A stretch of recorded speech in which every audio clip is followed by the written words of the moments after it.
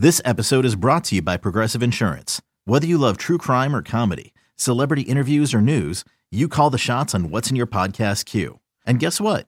Now you can call them on your auto insurance too with the Name Your Price tool from Progressive. It works just the way it sounds. You tell Progressive how much you want to pay for car insurance, and they'll show you coverage options that fit your budget. Get your quote today at Progressive.com to join the over 28 million drivers who trust Progressive. Progressive Casualty Insurance Company and Affiliates. Price and coverage match limited by state law.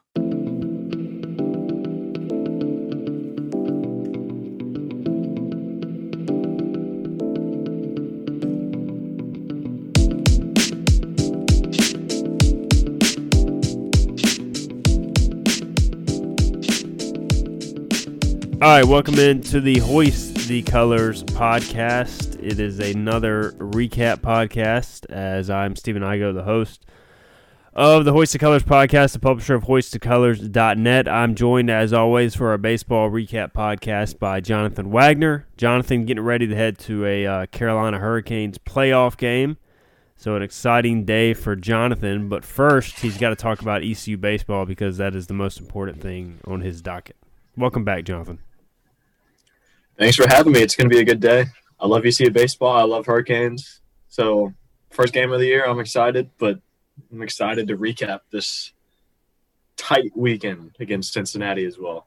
Yeah, man, it was an absolute grind, and you know, just when you're playing the same team 8 times in one season, you become very familiar with them. I think ECU and Cincinnati are very familiar with each other at this point. But to win 7 of those 8 games and to take another 4-game series, 3 of 4, I think it is a big deal. And I think your average college baseball fan is just going to look at this series and say, "Oh, ECU did what it needed to do. They won 3 out of 4 on the road against Cincinnati, a middle of the road AAC team." But I think that this series was a lot harder than it seemed on the surface. And if you watched it, which we'll get into the games here in a minute, you know why.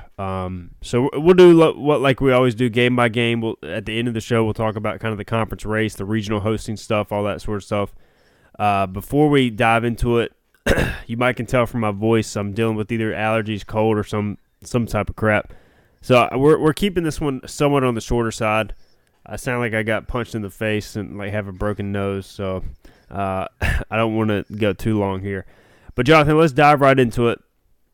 Game 1, another doubleheader. I mean, it's almost like painful to like cover these doubleheaders now. Just it's such a grind to sit there and watch them. I can't even imagine how it is to like coach or play in one of these series because it's just a grind every single week. But the Pirates split the doubleheader. They take Game 1, 8-4. This is the 12th consecutive series weekend opener that they have won, and it was a familiar theme, Jonathan. They got some early run support for Gavin Williams, and Gavin struggled in the first inning, got hit around a little bit, but then responded with 5 scoreless innings. The Pirates win 8-4, and really I feel like we've seen this series opener now pretty much every week in conference play.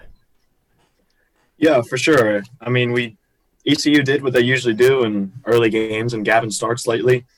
2 innings, 2 runs in the first inning. Zach Agnos, surprise, with another big hit, 2-run single in the first. And then Gavin comes out in the first, and really for the first time this year, I think you kind of think, oh, God, is he going to be able to go deep into this game? And he gives up 2 runs, hits a batter, gives up a couple base hits, and ECU comes back in the second. They score 5 more, get up to 7-2, and then Gavin shuts it down from there. And it was nice to see. And then I think another story from this game too, Jake Kuchmaner was the first man out of the bullpen. I didn't know when he was going to pitch this weekend, but I didn't expect him to be the first man out of the pen. He came in. I thought he gave 2 really good innings out of the pen to start, and then he went out there for the third and ran into a little bit of trouble, got hit around a little bit. But it was nice to see Kuchmaner at least come out for the first couple innings and pitch well. And then Saylor and Colmore both pitched well out of the pen as well. So it was a tight game. I think tighter than the 8-4 score might suggest. But, yeah, Gavin did what he needed to do, even though it didn't start well. And the offense gave early runs. And I think Seth Caddell had the 4th inning homer to give another run support. So it was a close game, but I'm glad that the pitching was able to settle down a little bit and do what they needed to do. Yeah, I'm glad you mentioned Kuchmaner because his final line doesn't look that impressive, but I thought his stuff actually looked better, and we kind of were texting during the broadcast. It almost looked like he was throwing from a different arm slot and had changed. They had talked about some mechanical tweaks, and I thought his stuff looked better. His changeup looked better. You know, his location consistency, especially on Sunday, still not consistent to where he wants it. And we can talk about that more in a minute. But I thought his stuff genuinely looked better, which was a positive sign. And, you know, I feel for Cooch because it's like he can't. It would have almost been better if he would have been pulled after the 2 innings and then he could have left on that good note. But instead, he goes up there, he hits a guy, walks a guy. Those 2 runs end up getting charged to him as both come around to score. So that was unfortunate. But I thought his stuff did look better. Offensively in this game, multiple hits from Connor Norby. This will be a theme all weekend long. Thomas Francisco and Bryson Worrell. And then Ryder Giles, 1 for 4 with 2 RBIs. Ryder, we'll talk about him a lot as the show progresses. Really good weekend at the plate, which was awesome to see. So the Pirates win 8-4. They move into the nightcap. And this ended up being one of the more tougher defeats of the season for ECU. They lose 7-6, the first extra innings game of American Athletic Conference play, and they went to the new rule this year. Copying Major League Baseball with the doubleheaders and the 4 9-inning games. They just don't want these games to drag out, which I completely understand. So the runner gets placed on second base, and so this was our first scenario where we got to see ECU play in these circumstances. It was a 6-6 game going to the top of the 10th. The Pirates, you just kind of knew they'd be good at this, Jonathan. The small ball is what they thrive off of. They score on, or Seth Cadell's fly ball advances the runner to third, and then first pitch suicide squeeze, I believe Alec Makarevich lays it down to give ECU a 1-run lead. Then it goes to the bottom of the 10th, and unfortunately, Colmore pitching really does his job for the most part outside of the one walk or hit by pitch camera, which it was. That ends up being the winning run as Connor Norby makes an error on the guy probably would have been safe. It would have taken an elite play to get the guy out at first, Cole Harding, on a slow chopper off the turf. So it probably would have been tied 6-6, but he airmails the throw, which allows the winning run from second to score. And it was a tough defeat. And at that point, with all the pitchers used in this game, Jonathan, I think there was some concern about winning the series, especially losing in the fashion they did on Friday night. Yeah, it was one of those really just tough games. Like you said, there were a lot of pitchers used. See, there were Tyler Smith, Matt Bridges, Josh Gross, C.J. Mayhew, A.J. Wilson, Landon Ginn, Danny Beal, Cam Colmore. That's 8. And to do that Tyler Smith came out. He didn't have his best start. Obviously, he went 2 1/3. And right away, you kind of think, oh, great. Especially since there's Saturday and Sunday were both to be determined as starters. We kind of had a feeling Carson Wisenhunt would be able to go, but we didn't know when, we didn't know how long. So you wanted to get out to a good start on the mound in this game, in both of these first games. But we mentioned a lot of pitchers used, but position players as well. I mean, we talked about Jay Kuchmaner earlier. He played first base for 2 innings in the field. And, I mean, I think I was texting you, I was speculating a little bit with Francisco DH in the games, and then Moylan, I think, getting pulled with the hamstring. Looked like he pulled something. And, it brought up some interesting situations late in the game. Kuchmaner played first and just a lot of maneuvering around. But it was one of those close games. And unfortunately, like you said, the error by Connor Norby to give Cincinnati the win. It was a tough play. I think he should have held on to the ball, but he tried to make something happen. Turf field, I hate turf fields. I think that made the play a little bit harder as well. I'll keep saying it. I hate turf fields. I like natural baseball fields, natural baseball. But it was a tough way to lose, but I'm glad that ECU was able to bounce back later on. Yeah, and I tweeted this, but, the winning run scored on Connor Norby's error, but Connor Norby did not lose the game. I mean, really, it was a minor miracle, Jonathan, that ECU even got to extra innings. The Pirates used 8 pitchers. 7 of those 8 issued at least one free pass. They walked 9 and hit 4. I mean, you just can't win a game when you give out 13 free passes to a pretty good Cincinnati team, a veteran Cincinnati team. They really got lucky just to get it in the extra innings.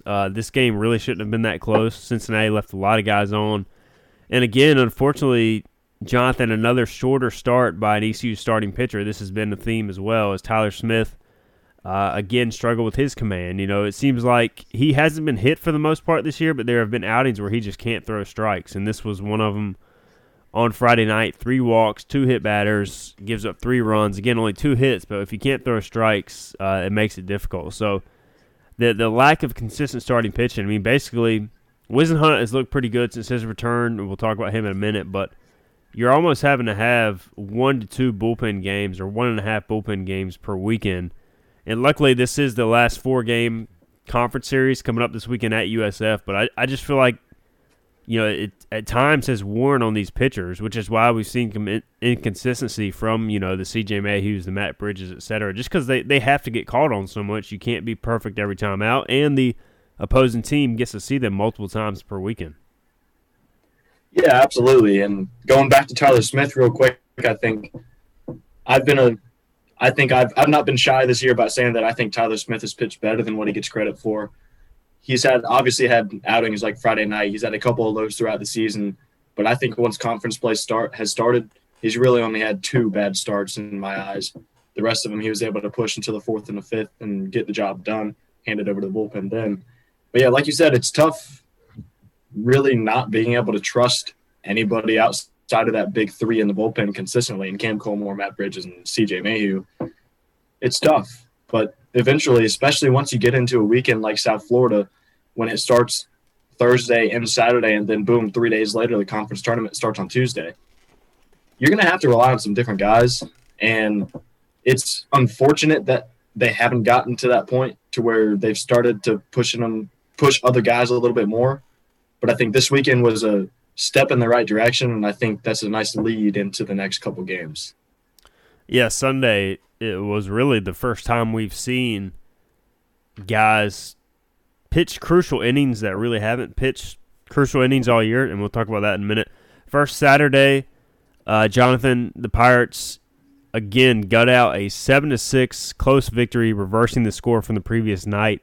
And this one took a late-inning rally. This was a tough matchup because Cincinnati's best pitcher, Evan Shawver, came back from injury the week prior. He goes 5 innings in this one. I thought ECU had a good approach to get his pitch count up because we all talked about how much the Bearcats' bullpen had struggled going into the weekend. So it was clear ECU wanted to get into that bullpen, get Shawver out of the game. They make him throw 97 pitches over 5 innings, score a couple of runs off of him as well. But they are trailing entering the late innings because the bullpen really struggled in the 5th. Carter Spivey relieved Carson Whisenhunt, and he walks a guy, hits a guy. Then Garrett Saylor on the first pitch he throws, I think it was Bellini, jumps on a first pitch slider for a 3-run double. And then all of a sudden Cincinnati's up, and you're kind of worried at that point because you're trailing by a couple of runs. So it goes into the 7th inning. ECU down, I believe, 5-3 at the time. They score 4 runs against Cincinnati reliever Nathan Moore. String together a lot of good at-bats, put some pressure on him. He starts throwing a lot of balls. And then they take a 7-5 lead. And then the bullpen from there ends up holding on as T.J. Mayhew, pitching for the second time in as many days, goes 1 1/3 inning to earn his 7th save of the season. A.J. Wilson also got a big out. Matt Bridges and Garrett Saylor were crucial out of the pen as well. So another day, a lot of pitchers used, Jonathan. 6 more ECU pitchers used. So 8 in Game 2, 6 in Game 3. But they got the job done in a crucial 7-6 victory. Yeah, they sure did. Like you said, Carson Whisenhunt, I think he's looked good since he came back from arm soreness. He had a decent start, gave up a few hits later in his outing, but other than that, I thought he did well. Carter Spivey came in, didn't pitch well. Just walked 2 guys, like you said, hit a man to load the bases. But Garrett Saylor, after he gave up that bases-clearing double to put Cincinnati up 5-3, I thought Garrett Saylor really responded well, picked up 3 strikeouts in the next 4 batters he's faced before turning it over to Matt Bridges. Matt Bridges. He gave up a couple of hits, but he also was able to, push through and get out of the inning. And then I'm glad you mentioned A.J. Wilson. I think A.J. Wilson pitched very well this weekend. I think he pitched an inning and a third, maybe. Yeah, inning and a third, gave up no hits, no walks, and struck out 2. I think we're starting to see what A.J. Wilson can become if he can develop a little bit more of a fastball, get a little more command with it. I'm a big fan of A.J. Wilson. I think he has back-end bullpen potential very quickly. I think he's good enough to pitch back there. So it's nice to see him progressing a little bit. And then, after this game, you start to wonder who the heck is going to start on Sunday. You think, okay, I had told you, I think it's going to be C.J. Mayhew. And clearly it was not C.J. Mayhew after throwing 58 pitches over the last 2 games. Carter Spivey, after he didn't look good, you kind of think, okay, it's probably not going to be him either. So it's set up for an interesting Sunday, but I'm glad that ECU's offense was able to come through with the big late inning and really propel themselves into victory. And it was another close one, as we've seen all weekend. Yeah, every game was competitive. It seems like usually you get a situation where one of the games is a blowout, but that just wasn't really the case this weekend at Cincinnati. ECU, going into Sunday, you mentioned it, Jonathan, we didn't really know who would start, who would pitch, who would be available. Cam Colmore, the reliever, gets to start his 3rd appearance of the weekend, so he only goes an inning. It was his first start since 2016. And then from there, it was basically a staff day. And I think we all kind of thought that this would be a game where basically the first team to 10 wins, given the pitching left on both sides. But, of course, with baseball, we're both wrong. It ends up being a tight 3-2 game basically from the 5th inning on. The Pirates score some big insurance runs in the 9th to get a 5-2 victory. But, man, the story of this game, Jonathan, was the bullpen, specifically the freshman relievers, Danny Bill and Landon Ginn. 4 2/3 combined scoreless innings. Neither allowed a base runner to reach. They retired all 14 batters that they faced, and this allowed ECU to take the lead and then obviously to add some insurance. And then C.J. Mayhew comes on to get another save. Apparently, C.J. Mayhew's left arm is made of rubber. He goes 2 innings. He pitches Friday, Saturday, Sunday. 36 pitches on Sunday to close out the series victory, but man, Danny Bill, Landon Ginn, they needed somebody to step up on Sunday, Jonathan. I don't think we would have put our money on Landon Ginn or Danny Bill, but both those guys were just crucial to winning this series. Yeah, both of the true freshmen really pitched well, and someone else who pitched on this day who's a true freshman that I'm very high on is Josh Gross. He pitched the 2nd inning, allowed a walk, but other than that, clean inning. Can't ask for really much more, I think. ECU's pitching staff gave up 3 total hits on the day. 2 of them were off of Jake Kuchmaner. And we talked about him earlier. It's unfortunate to see him not pitching well. But really, looking back, the young guys picked him up. I think it's been the other way around. Jake Kuchmaner is used to picking guys up. And Danny Bill comes in. He picks him up. Landon again, obviously, 3 perfect innings, no base runners. Danny Bill did the same in an inning and 2/3. And then C.J. Mayhew, like you said, his arm is made out of rubber. It has to be at this point. There's no other option. He threw 30 pitches again. I think he threw an 80-plus on the weekend, which is crazy. But I was really encouraged by the young pitchers. Like I said earlier, you need someone else to step up. And for guys like Danny Bill and Landon again to step up, not only just in a game, but late in a game, in a close game where if they don't step up, ECU does not win. It was really encouraging to see. And like you said, I didn't expect it, but it was really nice to see. And it's hopefully going to give them a lot of confidence moving forward because their roles are going to increase very quickly over the next couple of weeks, I believe. Yeah, especially when we get into the conference tournament in that Tuesday game, which we'll talk about in a minute, how to kind of line up the pitching or what problems that presents with the quick turnaround from the regular season series to the conference tournament. But ECU offense really didn't do a ton in this game. They did get 10 hits, but left some runners on. Jalen Wade scattered a lot of hits. Bo Keithley, the sidewinder, really kind of gave ECU fits in the late innings, so the Pirates couldn't really add on till that crucial 2-run double by Thomas Francisco with 2 outs in the 9th. So that was big. Connor Norby again with 3 hits. Ryder Giles, 2 more hits, 2 runs scored. He got a big inning started with the double. Eventually came around to score on Francisco's go-ahead sac fly. So, a lot of good contributions up and down the lineup, I thought, this weekend, Jonathan. 1 through 9, we talked about Ryder's struggles, but he had a pretty big weekend overall. And so, again, a crucial series victory for the Pirates. This keeps them atop the league standings, which we'll talk about here in a minute, going to the series or season finale series. First, Jonathan, let's give away our hitter, pitcher, and rookie of the week. Our hitter of the week, I don't think there's much debate about this, even though there was multiple contributions up and down the lineup like we just mentioned. But Connor Norby, 10 of 19, multiple hits every game. He just continues to rake as he raises his average up above. I think he entered the weekend at 415. So that average only goes up with a 10 for 19 weekend. Yeah, and it's crazy to think, when you hit 10 for 19, that's 526. When your average is that high, it's not going to go up that much. So that's crazy to me, but Norby drove in a run, got on base via a walk as well. And I think our honorable mention was Ryder Giles, which is very, very nice to see with the year he's had so far. 6 for 14, 428 at the plate, drove in 3 runs, and he laid down a couple of key sacrifice bunts as well. In that 9 spot in the order, you need Ryder to hit like this or close to it, I think, especially with Norby there. You want to continue the innings on and get Norby chances with runners on base so he can get more opportunities to drive in runs.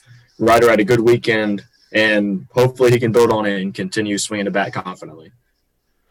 And our pitcher of the week, we had several candidates for this. Of course, Gavin Williams, another strong start. He's 8-0 with a sub-2 ERA, so he just continues to be dominant. But we're going with one of the guys who stepped up on Sunday when the Pirates needed it most. Landon Ginn retired all 9 batters he faced, pounded the strike zone.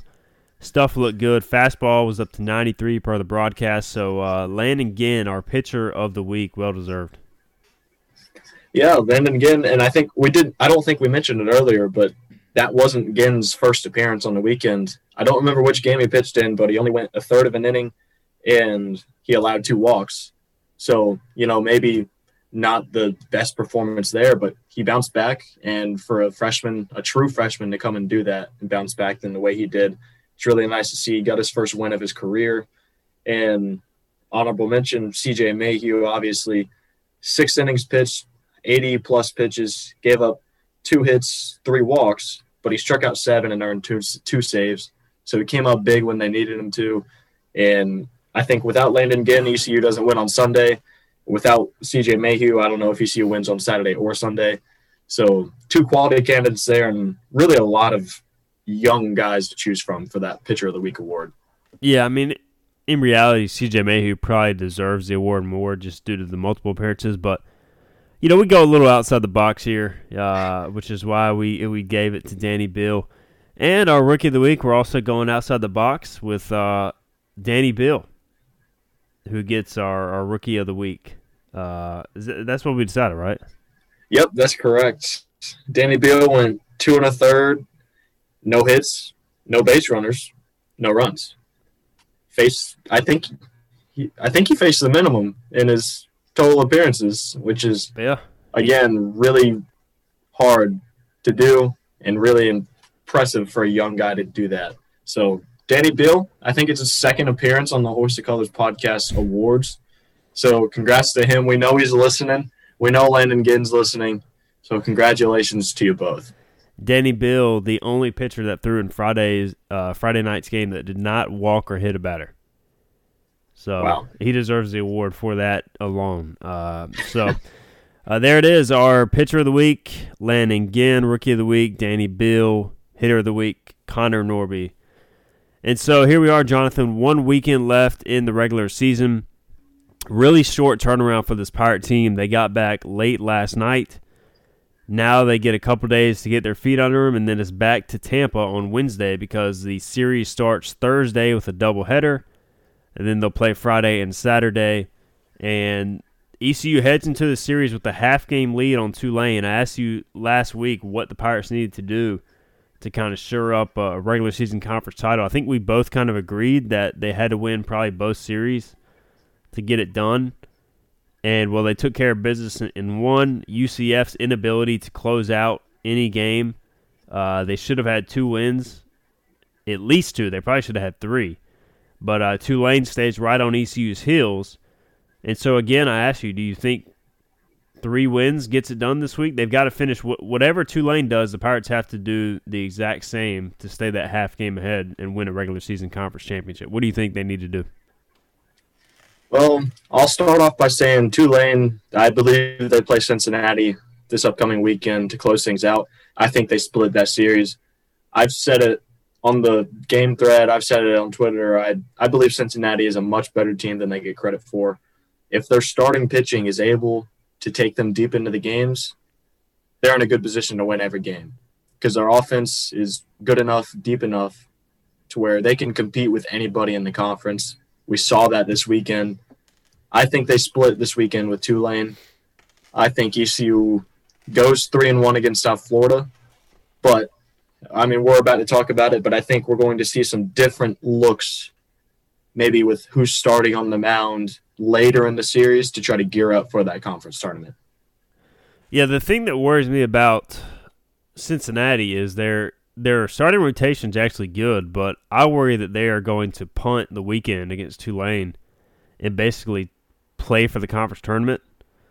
If you're ECU and Tulane, I think you have to me, I think you have to play the series as normal because a regular season conference championship on your resume, if ECU wins the regular season of the American, they're hosting no matter what, even if they go 0-2 in the conference tournament. If Tulane wins the regular season, they're in the tournament no matter what. So I think ECU and Tulane probably have to play it straight up or as straight up as possible.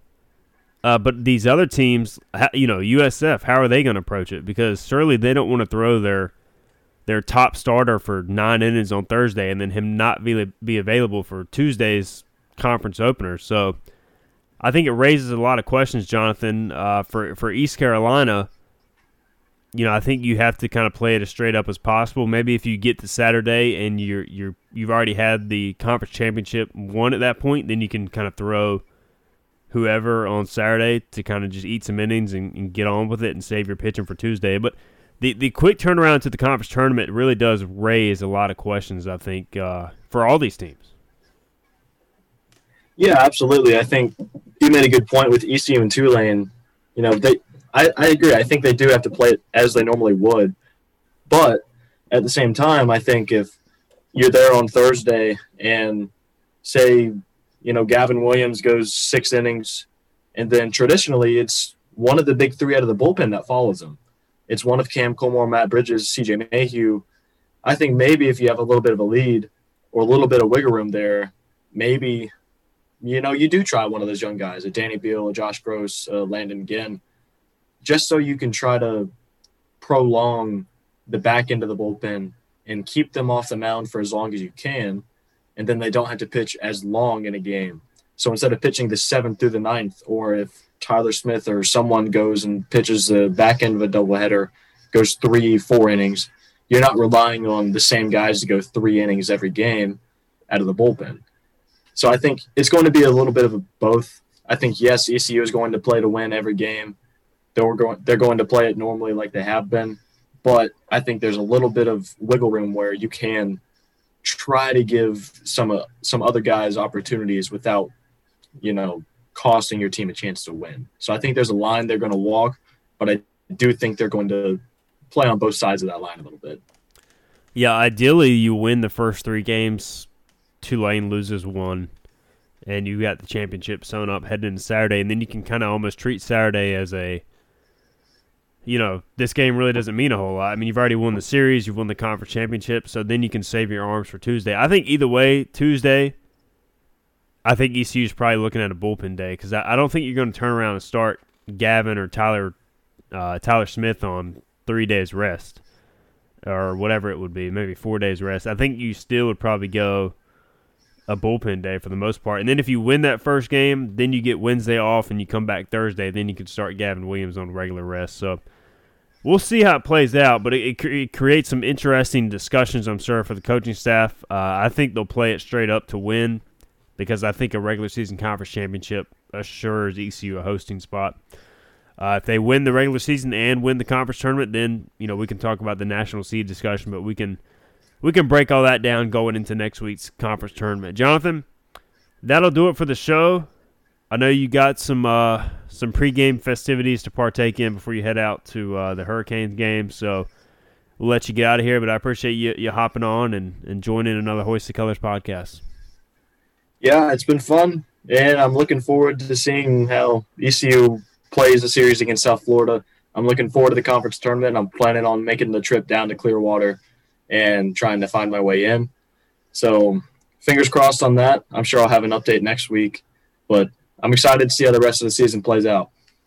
That is Jonathan Wagner. I'm Stephen Igo. Appreciate you guys dealing with my annoying voice for the last 30 minutes. Congrats again to Danny Beal, 2-time award recipient of the Hoist the Colors Rookie of the Week, I believe. So, all right, we will join you guys later this week after the South Florida series. Until then, we'll talk to you next time.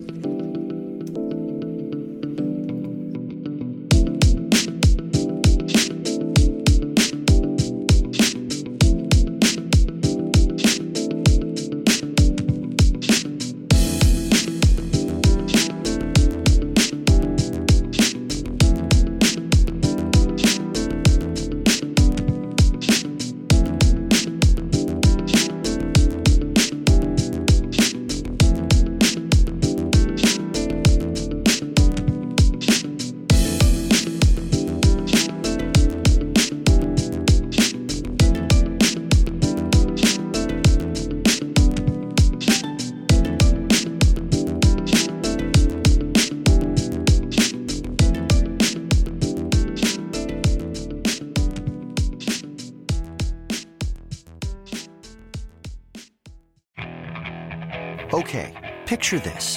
It's Friday afternoon when a thought hits you. I can waste another weekend doing the same old whatever, or I can conquer it. I can hop into my all-new Hyundai Santa Fe and hit the road. Any road. The steeper, the better. Because my all-new Santa Fe is available with H-Track all-wheel drive, so I can hit the trail without a worry in the world.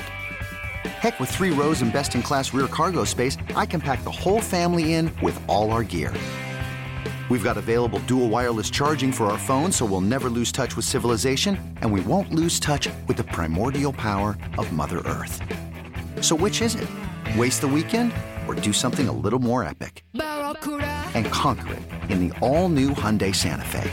Visit HyundaiUSA.com or call 562-314-4603 for more details. Hyundai, there's joy in every journey.